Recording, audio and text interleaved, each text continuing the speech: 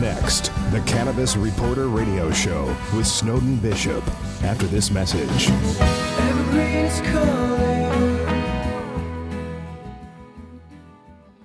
Now that doctors and patients have discovered the many benefits of hemp-derived CBD, Alpine Miracle's nano-emulsion CBD formula is one of the most bioavailable on the market today. It's 100% THC-free, so you can order it online anywhere in the U.S. Order yours today at alpinemiracle.com. Scientists are just beginning to understand its essential role in maintaining optimal health. Get yours today. Use the code REPORTER and receive 10% off. Don't wait. Get it now at alpinemiracle.com.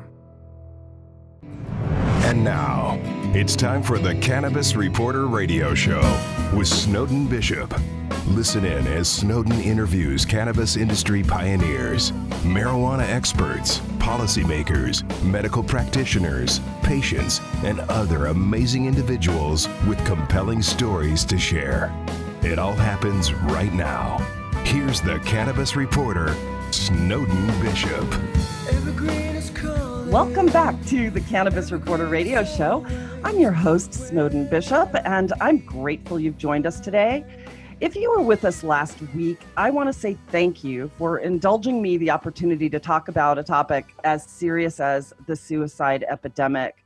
There seems to be a spiral of shocking events swirling around in news cycles these days, and I can't help but feel as though American leadership has lost a moral compass, or at the very least has been desensitized to the barrage of shocking news that we have come to accept as a normal. As a member of the media, I feel it's important not to ignore our societal misgivings, as doing so would only really perpetuate the denial and, in a way, give it credence. But that said, I also feel as though good news or stories that inspire us to do better as a society don't get enough coverage. One of the reasons I love talking about the cannabis movement is that it was born from compassion. Every day we learn about more miracles taking place and ways in which cannabis, whether industrial hemp or medical marijuana, or even adult use cannabis, offers healing. And I'm not just talking about medical science, although we know it's critically important to human health, body, mind, and soul, but for also the environmental and economic benefits. The health of our nation depends upon it. Not to mention the improvement cannabis can bring to society at large. Cannabis is a compassionate plant, and compassion is what has propelled the movement to reverse prohibition and pave the way for our healthier, more sustainable, and prosperous future. That's the topic of today's show, and we have a familiar guest. He's an ER attending physician who's also board certified in wound care before becoming a true pioneer in the field of medical marijuana.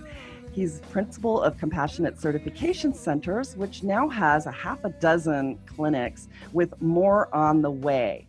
You know him best as the host of our Medical Marijuana Minute, and I am thrilled to say Dr. Bryan Doner is in the house. Welcome back. Oh, hi, Snowden. Thanks for having me again. It's always a pleasure, and I'm glad we have a chance to talk again. Oh, me too. So I just have to say, I was out at the World Medical Cannabis Conference and Expo in April, and kudos to all of you for such a job well done. I mean, that was an amazing conference, amazing speakers. We had a lot of fun. So congratulations. Well, thanks so much. It was the second year that we did it, and it was great. It was even better than the year prior. We had more attendees, more patients, more researchers, more doctors, really just everybody from the industry. And I think it went off very well. And the timing with Pennsylvania's medical marijuana program was great. So thanks for the positive feedback. Oh, yeah. Well, we had a great time, and we met a lot of amazing people. And I think that it has grown so much. And in this year, I noticed that there were just a lot more speakers, a lot more exhibitors, and definitely well worth the trip out to Pennsylvania. So thank you for that. I was really eager to touch bases with you because I wanted to hear what was going on with all of the clinics and kind of delve into, some of the good news that's happening in Pennsylvania, because I think that From all outward appearances, it seems as though they're doing things right in Pennsylvania. And I think that it could be instructive for a lot of the states that are now regulation. Sure. Well, and it's been really a great experience from a standpoint in Pennsylvania. We started seeing patients, at least our organization, really at the end of 2017 in December. And since that time, there's been about 25,000 patients that have been certified for medical cannabis in Pennsylvania. So when you look at other states, for example, Illinois, it took them almost 3 years to reach that number. So it's been a tremendous response. There's been over 500 physicians that are listed on the state registry. So it's really taken off. And the advisory board in Pennsylvania just added some additional conditions, one of which was opiate addiction therapy, which is really a big step in the medical cannabis industry. And we hope that it'll be a role model for other states. And during the time, we've been trying to expand and open our compassionate certification centers in order to keep up with demand. And we've had an unbelievable patient response that people have just been very hopeful, very happy. And some of the responses we've seen with folks in their treatment plan has been tremendous. You know, we've talked a lot about opiate addiction lately because it has reached this threshold of epidemic in this country. And it really is quite astonishing to me. Every doctor that we talk to about opiate addiction and cannabis, there's a consensus there that this is an exit drug. And it's so important for people to begin to understand that, especially from the treatment center perspective, because often, if they're testing people for THC in their system, there's this really negative feedback loop that's happening. Have you found that people are becoming more open to the idea that cannabis is an exit drug? I would say yes. I have seen that, particularly clinicians. And to be honest, part of my opinion about this, Snowden, is the fact that the opiate epidemic in our country has reached critical proportions. And really, it wasn't getting any better despite our best shot at intervention. So when you have medical cannabis as an alternative treatment option, I think it does really open people's eyes. And medical cannabis has the ability to do a few things when you're talking about opiate addiction or potential substitution or exit therapy. I think number one, it has the ability to treat people's symptoms of withdrawal so that it can make the process of opiate withdrawal more tolerable for patients. Symptoms such as nausea, anxiety, abdominal pain, cramping, diarrhea, all these things can be lessened whenever you integrate a medical cannabis regimen. I think there's research now being done, and really what we hope as well is that potentially medical cannabis can help act on the psychological addiction portion of that as well. So should that be the case and the research turn out to be as we hope, you really have an ideal treatment plan in that not only can you treat the actual symptoms, but you can go to the root cause of the problem. Which then brings us to could this potentially be beneficial for other substance abuse or addiction type issues such as alcoholism or whatever it may be. So it's a tremendous step in the right direction when we're talking about both the opiate crisis as well as medical cannabis in our country. And being a native of Pennsylvania, I am obviously very proud that it seems that our state is starting to lead the way from that end. Yeah, and I've quoted you a number of times saying that as an ER physician, there is not a day that goes by where you don't see someone coming in for an opiate overdose. Do you think that's getting better, or is it still pretty much the case? I'll be honest with you. In my experience, things haven't changed dramatically yet. I mean, I think I could feel very comfortable in saying that still, that I couldn't go throughout a shift without seeing one at least issue with regard to opiate addiction or overdose or withdrawal. I think that the potential's there, but for us to be able to sort of integrate things on a large scale on a national basis, I don't think necessarily that's been done yet. And unfortunately, it's largely it's affecting some of our younger populations. So You see really young adults that are unfortunately losing their lives, and it's affecting their families' lives. So I haven't seen much of a difference yet, but I'm very hopeful, and I think Pennsylvania, as I said, will be on the front line to see how this really plays off, and if medical cannabis does have as much of a positive benefit on the opiate situation as we think it will. Well, certainly, as more and more doctors become familiar with the utility of cannabis for treating pain, and I know that that's something that you know a lot about as well, but it just seems like a much gentler way to address some chronic pain issues.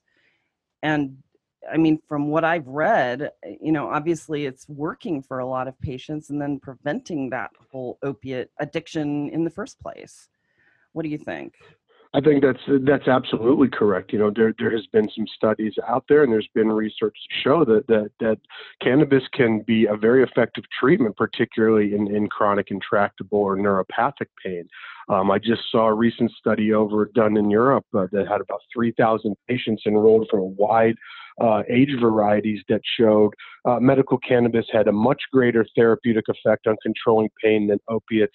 Patients who were on medical cannabis required a lower dose at a less frequent interval of opiates, and that medical cannabis was actually much safer, particularly in the elderly patients, than opiates. So when you look at the literature out there that we have, both that fails to show the adequacy of opiates controlling chronic pain, and then some of the more recent literature showing the support of medical marijuana controlling chronic pain as an alternative treatment plan, I think it's an ideal situation. And as you said, if we can now integrate that into our healthcare plan, that patients never are started on the opiates, or they don't need that type of medication, then that's the biggest win for all of us.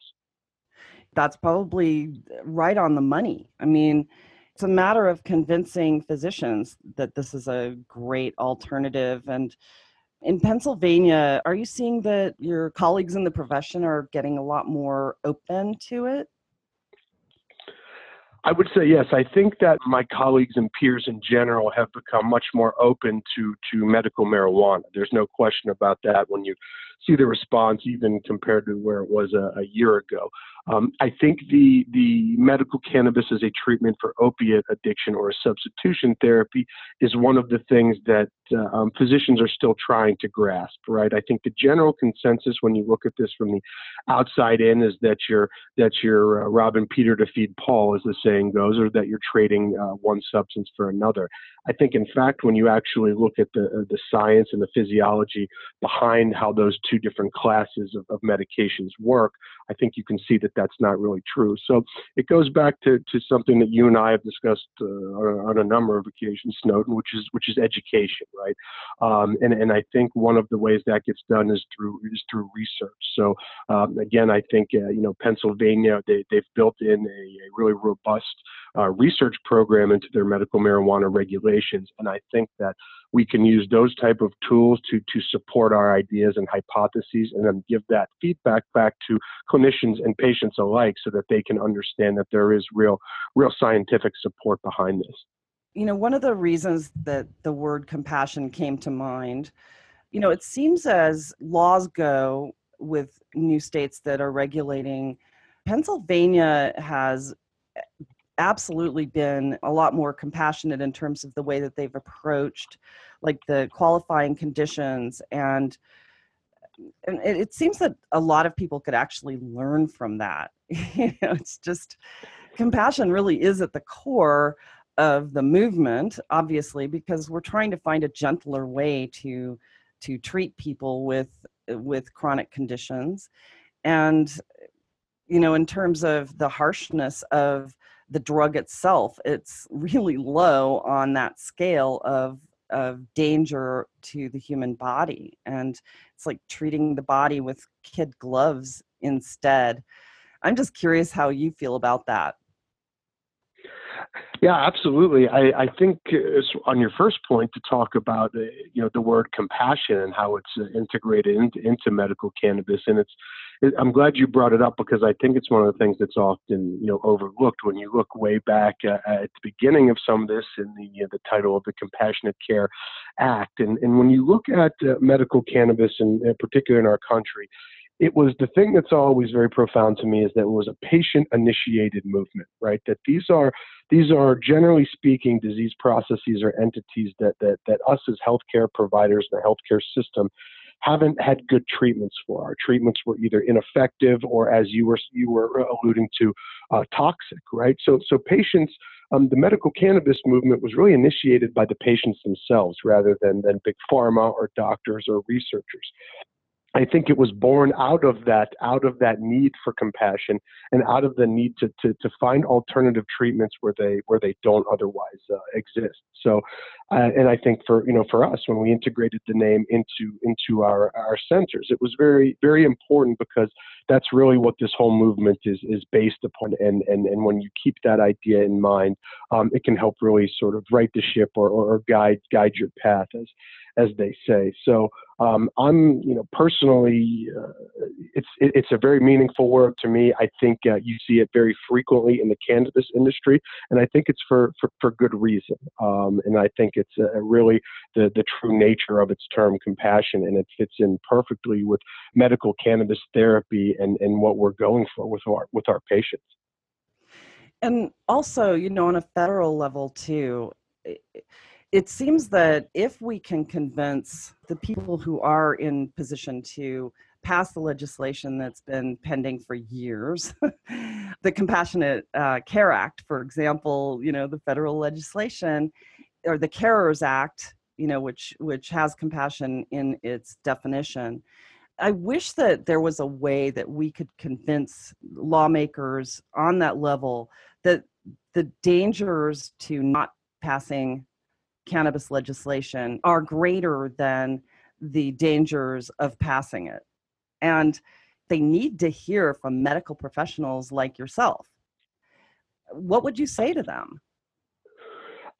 Well, first of all, I want to agree with you that I wish it would be one of my great wishes that we could convince some of the naysayers right now about this. But whenever I talk to people with regard to trying to convince them, to me this always comes down to some of the science that we have. And as you said, the plain and simple truth with regard to medical cannabis therapy is this: that it can be very effective in treating certain ailments that we have just really scratched the surface of. And on top of that, it is a very, very benign medical treatment. When you look at it, as you had mentioned, the adverse effects, the toxicities, they pale in comparison to traditional medications, even the over-the-counter medications that we have. I've always been, I'll never forget at our convention, Dr. Cyril Wecht, who's one of the most world famous forensic pathologists, said that in the tens of thousands of autopsies he's ever done, never once has acute cannabinoid toxicity been listed as a cause of death. So when you have a medication like this that doesn't have a lethal dose, there's technically, you don't need an antidote. There's no overdoses. It's processed through the liver. Really, all of these things that show a safety profile that is unheralded. So when you take that in conjunction with a treatment plan that can be effective for people, to me, that's very convincing.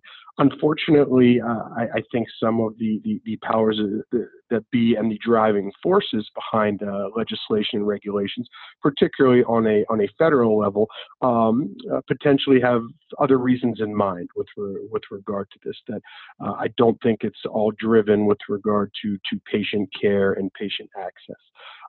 So really, what I would say to them when I had the chance would be just to show them that what's happened in our country. When you look at over the past, whatever it may be, 5, 6, however many years, the spread of medical cannabis across our country, the overwhelming positive response, and the numbers of lives that it's changed in a positive way, I think that speaks for themselves. And at some point, legislators and regulators are going to have their hands forced by the amount of people that are really supporting medical cannabis. Well, if you touched on this and you didn't actually say it, and I'm not afraid to say it, and that is that there is an enormous lobby of the pharmaceutical industry that is paying for campaigns. And if the goal is to get elected, ultimately with the public demand, that's going to outweigh whatever campaign finance they're going to get from a pharmaceutical company to keep suppressing this law. And on the side of the Justice Department, it's very confusing to me as to why there's not more openness to this and why they're fighting so diligently to keep control over cannabis in Schedule 1, because clearly it's there for false reasons. I mean, Schedule 1 was put there for a reason. It's for drugs that have absolutely zero medical utility and a very high potential for abuse and that kills people or causes a criminal element that is just out of control.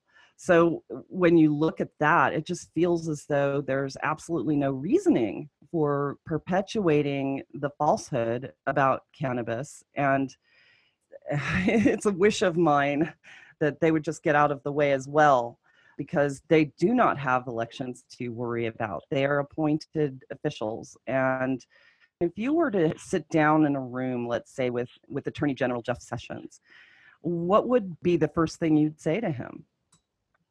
Sure.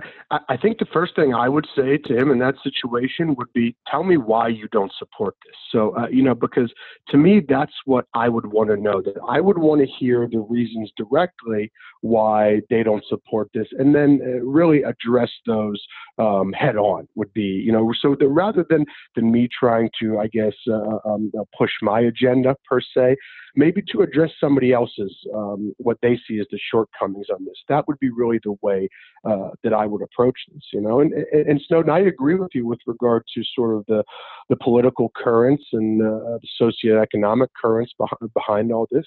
The scheduling of marijuana, in my opinion, is criminal where it is now. Particularly whenever you think that there's medications that big pharma produces, such as Marinol, that's 100% synthetic THC. That's a Schedule 3 drug, but yet the naturally occurring compounds, which are by default much more benign, are listed as Schedule 1. So it really doesn't make logical sense whenever you look at it and think about it. But I guess really what I approach it with people, whether it's Jeff Sessions or one of my other peers or even one of my patients, is that what are your concerns? What are your fears? Why do you feel differently than I do about this? And then I try to address those as much as I can head on and on an individual basis. I think that's really smart, because often in this movement, I think one of the things that turned the mainstream off to it initially was the amount of criticism coming from a movement. I mean, look at the vegan movement, and I was vegan 15 years, and I know that passion that goes behind it. And I think that I can talk about myself in that regard, because when I first became vegan, I was hypercritical of those who didn't embrace it. And I know that the way I approached the subject would sort of turn people off to listening to it. And I think that your idea to actually have a discussion with someone and embrace their fears and address those one at a time, you're basically inviting them in a way that's law of attraction, as opposed to, like you're forcing an agenda. Well, thanks. I appreciate it. And I think it sometimes can be very effective when you do that, because as you said, you're coming from a position at that point of support, and you're really not trying to push an agenda on somebody. Rather, you're trying to help them understand, the facts that they have.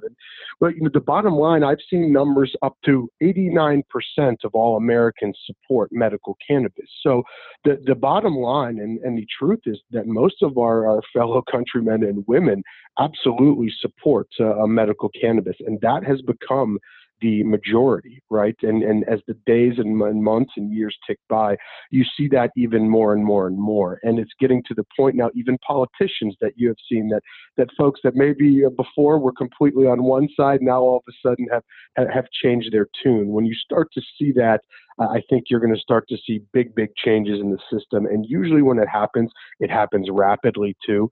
So I'm personally pretty encouraged by where we are compared to where we were a few years ago, and in the direction it looks like we're heading for the most part. Well, we saw that recently too, when Mitch McConnell came out, and he's always been sort of a fan of hemp being from Kentucky. But to also see like former speaker John Boehner come forth and say that he believes that we need to do something about it. And I think it is encouraging people to take a fresh look at it, definitely. And I find that very, very promising. And I think starting with hemp is a really good thing.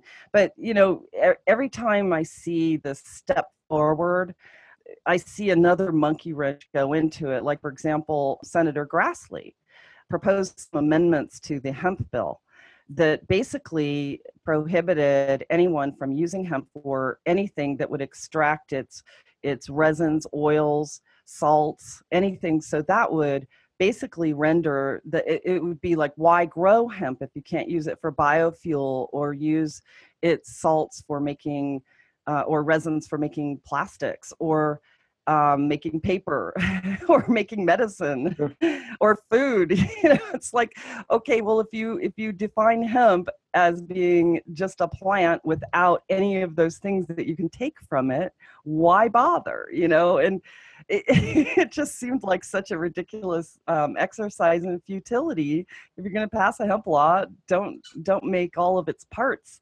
illegal or keep them in Schedule 1, because then why would a farmer grow hemp if he couldn't sell it to use for industry?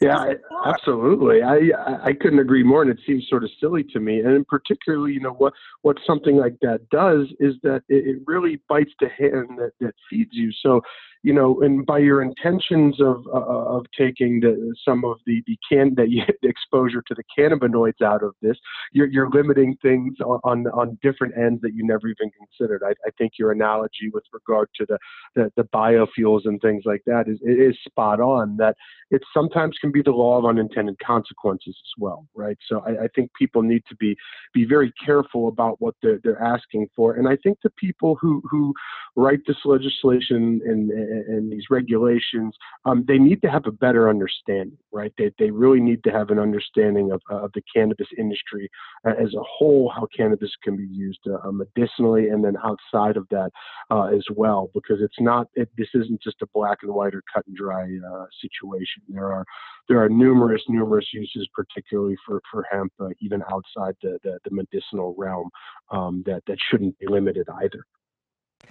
Yeah, absolutely. And when you talk about compassion, and if you just look at hemp and look at that hemp legislation, it's not just compassion in the medical sense. It's compassion in enabling the U.S. farmer to get out from under the thumb of Monsanto, for example, and that merry-go-round of Roundup, and having to use all of these chemicals just to make a seed bloom.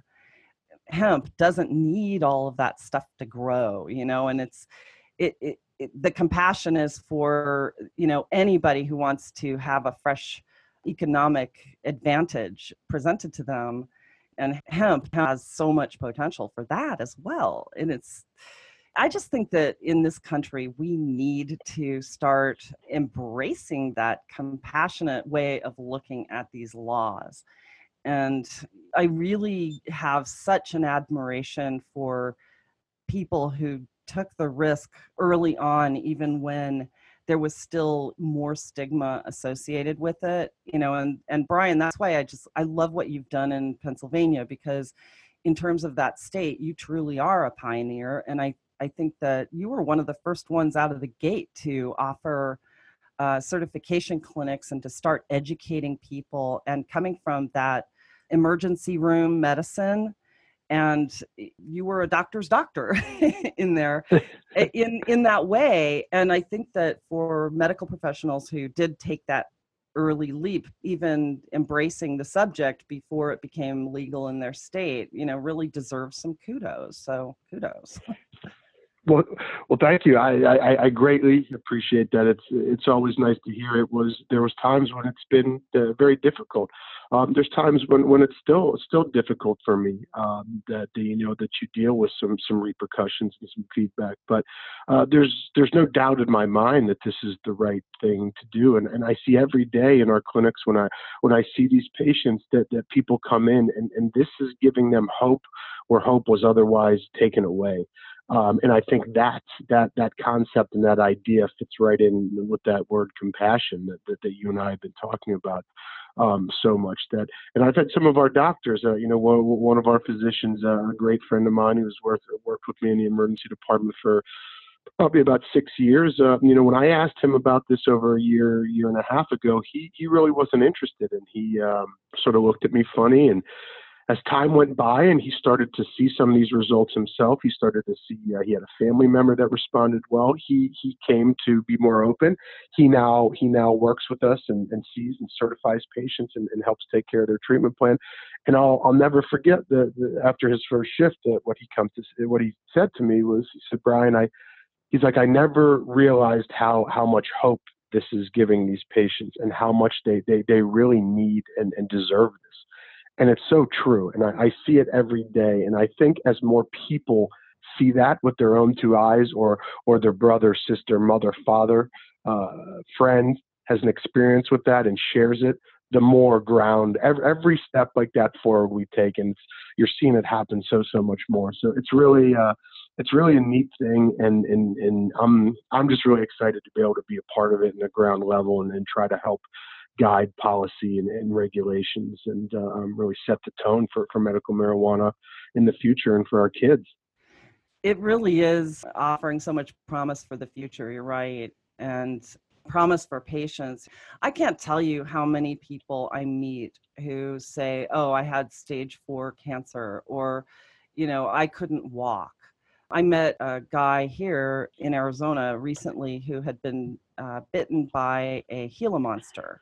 And I don't know if you're familiar with the Gila monster, but it's poison. When you're bitten by a Gila monster, it's like a neurotoxin, and it has permanent effects. And he said that before someone introduced him to cannabis, he couldn't walk, and it debilitated him so much that he was on permanent disability. And today he's working, and he said that before cannabis, he had absolutely zero hope. I mean, they were giving him drugs like you can't imagine. He was on, 20 pills a day, different pills for different things, for anxiety, for the pain that he was suffering, and also to relax his muscles, which were seized, and, other medicines that just weren't working. And so this guy has hope for the first time. And that to me is just so touching. And we can't come out of the gate and say that cannabis is going to cure these things. We can all get in trouble for saying things like that until the United States has the proof it needs from its sanctioned medical institutes. We've got plenty of research overseas, right? But Absolutely. But the anecdotal evidence is there. It does help people. And whether it's the placebo effect or not, who knows at this point? But if it works, it works. What can you say?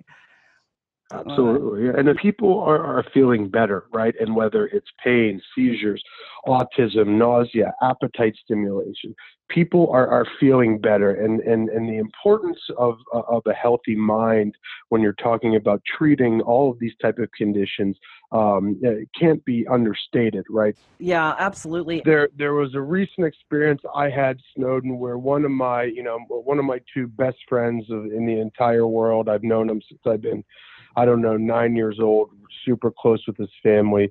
His mom was diagnosed with metastatic lung cancer. She had been a smoker for a long time. She had gotten started on a chemo drug, and she was getting to the point where she wasn't eating. She was just losing weight, having to go in for IV fluids and IV nutrition. And it was to the point where they were considering, stopping the chemotherapy, and they were really sort of worried about, the end is closing near. My friend had asked me if I would talk to them, and these are people I've known. They've known me my entire life. So about as straight-laced as could be. The long story short, I went over, I talked to her. I explained to her the state program, sort of how the science behind everything works, almost just like one of my patients. And we started her on a medical cannabis regimen, a very gentle one that was non-psychoactive. And we worked our way up sort of to the preparations that we thought would be the most beneficial. And lo and behold, I just got a call from them 2 days ago and talked to her that her appetite's now much, much better. She gained 3 pounds in the last week. They were able to go out and enjoy a dinner and a movie somewhere. So that was probably the most impactful story that I remember recently, right? And it was something as simple. It wasn't like we cured seizures. It wasn't like her cancer went away, but the fact that she just felt better and how much it made her family feel better was a complete win. And it was sort of a profound thing. So just the fact of helping somebody feel better in and of itself can really be a driving force when you're talking about somebody's treatment plan. And I think at this point, there's no question that the medical cannabis can do that, and it can do so safely. And and the question I get it all the time from doctors, or the statement that there's quote not enough research, and usually when that happens, I like to take a step back and say, well, let's really examine that statement, right? And what truly qualifies, quote, enough, end quote, research? Is it, when a doctor says that, is it not enough research for them personally? Is this a government level? So sometimes these generalized statements that I think we make over and over and over again, when we examine them in detail, maybe aren't as true as they were some time ago. You're right. No, that's absolutely true. And the fact of the matter is that a lot of these pharmaceuticals, while maybe they do have proven effects to reverse certain conditions, they don't make people feel good. So they're not feeling well when they're healing. So yeah, just the discovery of the endocannabinoid system is such a miracle of science, and it shows so much promise. And I think that in and of itself has also helped to soften the blow for some people who've been so staunchly opposed, and you're right. If they say there's not enough research, and you go to pubmeds.gov, where a lot of these studies are available for public consumption, you type in the word cannabis. What you even said this once, you come up with like 22,000 studies, and well, some of them are just in petri dishes in a laboratory. Some of them are human clinical studies, all done overseas where there aren't so many restrictions. But it really is quite astonishing how much research there is. And for anyone in lawmaking, and they want evidence to support a position of legalizing medical cannabis, all they have to do is go there. So to say that there's not enough research just seems like such an ingenuous statement, and maybe it's not in NIDA, but our U.S. institutions that the government puts so much credence in, they're all opposed to it as well, because who knows why? Maybe they're being paid for by the pharmaceutical industry. Who knows what the reason is? But, it's science is science, and you cannot dispute facts. So yeah, that's absolutely right. And this is one of those things that whether you believe in Darwin or God, whatever your cup of tea or flavor, our body was set up naturally with this endocannabinoid system. Our body makes these chemicals naturally. You and I have talked about before, how the body's own endocannabinoid anandamide is critical in the process of conception and the adherence of the fertilized egg to the uterine wall. And really, without cannabinoids, human life as we exist would not be. And that's a profound thing to say, but it's absolutely true. And we know that. We know that with beyond a shadow of a doubt now. So, and I have a feeling that we're going to, as a society, we're going to look back at this in 5, 10, 15 years, whatever it may be, and somewhat shake our head and smile and say, boy, it really took us a long time to get with the program and see how beneficial cannabis can be to the human body. And as you and I have said before, we've really just scratched the surface of this. So it's going to be just tremendously exciting to see where this goes in the future and how many more people it can really help. Yeah, and a lot of people still aren't aware that the human body actually produces its own cannabinoids when it's in contact with food substances that promote that. And a lot of food substances already have some cannabinoids in them, but I'm not sure if it was you or someone else who told me that even mother's milk is loaded with cannabinoids because the baby needs that to develop its immune system and proper growth responses and protection of the brain and development of the brain. It's pretty astonishing when you think about it. It really is. Absolutely. You're definitely right, Snowden. And sort of piggybacking off of that, some of the things that we're finding out now is that some of the medications we've been using in modern medicine for some time have likely been acting on the endocannabinoid system, and we just didn't even know it. I think you and I had talked about one time, there's a specific class of drugs called SERMs, they're selective estrogen reuptake modulators. And there's been some really interesting research that show that, in fact, these drugs act on the endocannabinoid system, and that's partly what gives them their therapeutic properties. When you look up this drug on an Hippocrates or whatever it may be, the physician's desk reference, it doesn't say anything about its mechanism of action having anything to do with its role in the endocannabinoid system. But yet, we found this out in retrospect. So if we've found this for one class of medications that have been around for a long time, how many more actually act on the endocannabinoid system, and we don't even know it? So to me, it's a really, really interesting thing that maybe the endocannabinoid system has been helping us out long term, and we just didn't even really know it. So it's a pretty neat thing to talk about. You know what? That is pretty fascinating when you think about it. And what an incredible field of study that would be for someone who had the resources to do it. Just to go back and look at some of these drugs that are effective for people and to find out if that really is the reason or not. Right. It would be a fascinating study. Certainly. Yep. I agree. I'd love to do that one. I know, right? It would be fantastic. I'd like to read it. And it's interesting that cannabis was once in the U.S. pharmacopoeia.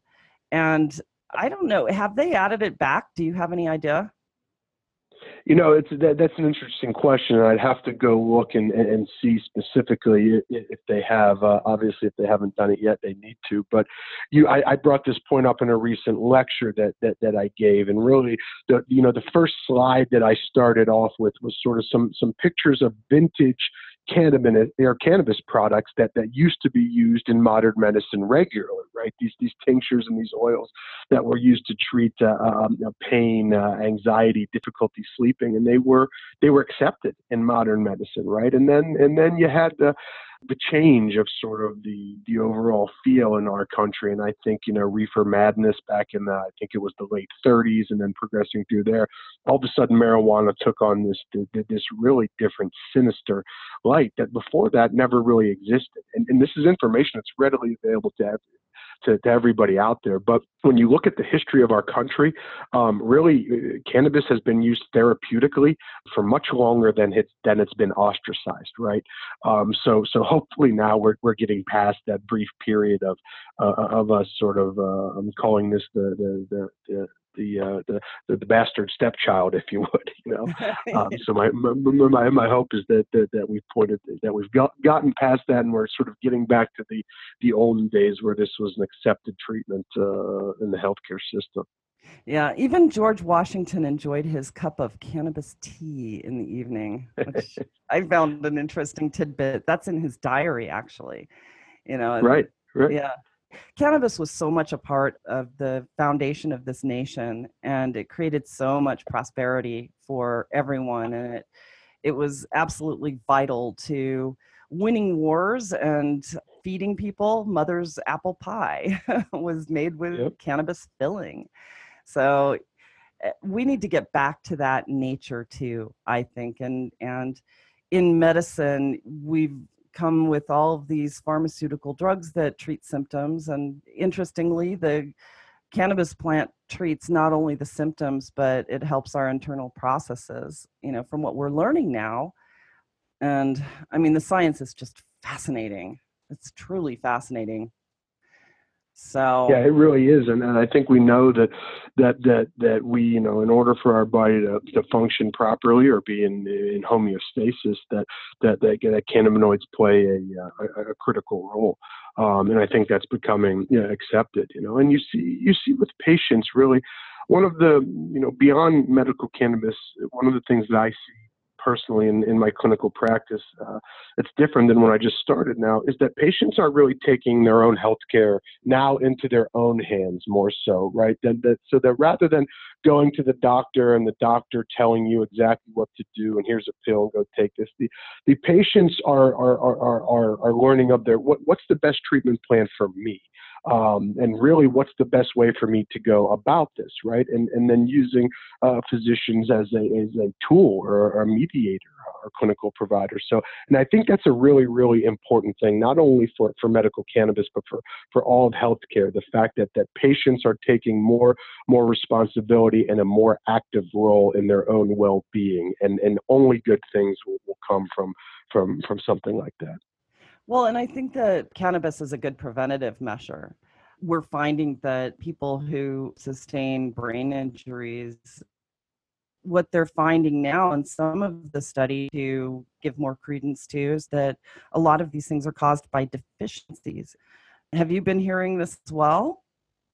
Yes, yeah, I think that's one of the theories sort of around there that to me has been very interesting, right? That certain people and in certain disease processes and entities and manifestation of symptoms, that they may be related to deficiencies in specific cannabinoids, right? So that to me is a very interesting sort of area of study. So that way you can really start to pinpoint that these measures, as you said, can be preventative, right? So that not only that this can be, it's basically supplemental therapy if you look at it that way. So we're replenishing where the body needs to be in order, as I said before, sort of function at its optimum capacity in homeostasis. So and I've had discussions with a few researchers about that, and it seems like that there's more studies being geared towards that now, that these sort of specific consequences of each individual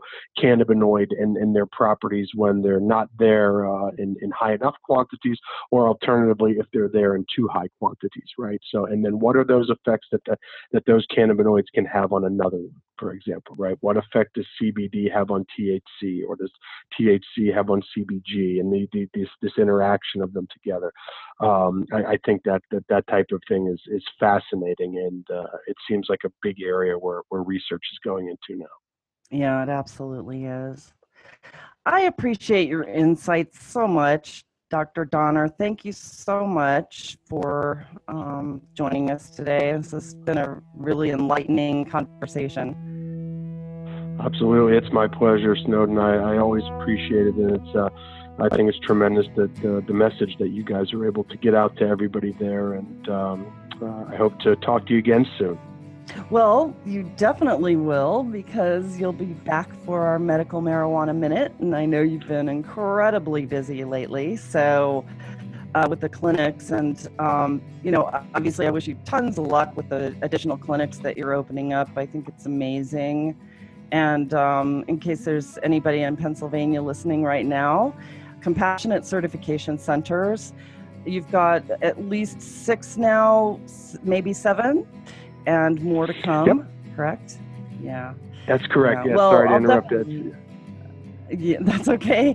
So I'll definitely put some information about that online, and we have to say thank you also for the support. You guys have been fantastic in helping us to get the word out and supporting what we do, and it's so appreciated. I can tell you that. So, it's our pleasure. Our pleasure. We appreciate the opportunity to working with you guys, and we really feel like we have a fantastic relationship with you guys. So we cherish it as well, Snowden. So thank you. Thank you. So once again, I'd like to thank my guest, Dr. Bryan Doner, for sharing his insights and knowledge with us today. And if you'd like to learn more about Compassionate Certification Centers and the work that he's doing, visit us online at thecannabisreporter.com. Click podcast to find today's show. And there I will post information and links to his website. And we have so many others to thank. First, I would like to express our gratitude for our radio sponsors, Alpine Miracle, Health Terra, and Canosphere. We certainly couldn't be doing this without you. I'd also like to thank Eric Goodall for our theme song, Evergreen, our producers and personnel here at the Cannabis Reporter for always making us shine. I'd also like to thank our program directors at XRQK Radio Network and Society Bites Radio for distributing our show. And last but not least, thanks to all of you for listening. I'm your host, Snowden Bishop, inviting you to join me again next week, same time, same place, for another episode of the Cannabis Reporter Radio Show. Until we meet again, be safe, stay informed, share what you've learned, and make it a great day. Evergreen is calling. Evergreen is calling. Evergreen is calling.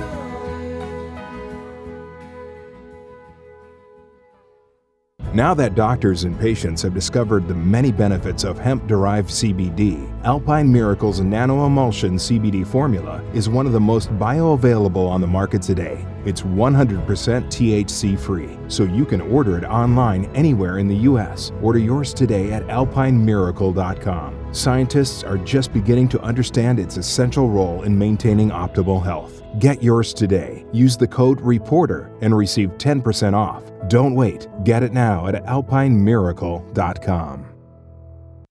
You're busy, running around from work to kids to evening events. Healthcare shouldn't be adding to your daily running around. Simplify your healthcare with Healthterra. For only $15 per month per individual or $18 per month per family with up to 9 kids, by the way, you can eliminate doctor office visits with 24/7 access to doctors via phone, video, or the mobile app. Not only do you get prescriptions filled over the phone, but save up to 85% on those prescriptions. This is a supplemental plan and not insurance. Healthcare made easy. Healthterra.com.